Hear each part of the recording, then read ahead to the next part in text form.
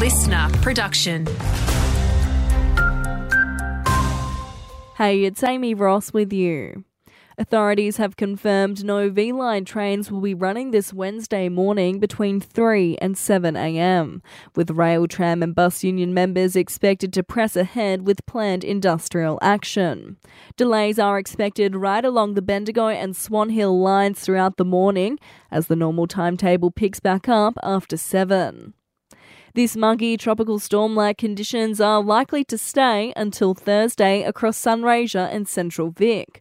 The Weather Bureau's Morgan Pumper says we can expect a few storms to rumble in across the Mallee this arvo. Now for the Mallee, we have got some thunderstorms just over the border in the lower western at the moment, but otherwise with today and that thunderstorm activity, it's probably more so the likelihood of some damaging winds today. Meantime, a total fire ban remains in place for the Mallee, with windy conditions set to see the mercury rise to 41 in Mildura. Thousands of students across Sunraysia and Central Vic will receive their VCE results today, marking the official conclusion of their 13 years of schooling.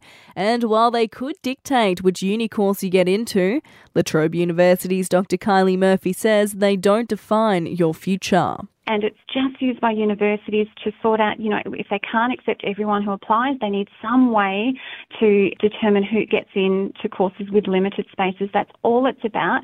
And Bendigo police need help identifying a man they say forced entry into a service station on Pegleg Road last month. After rummaging through the store, police believe he took off with 5 cans of energy drinks. Anyone with information is asked to contact Crime Stoppers.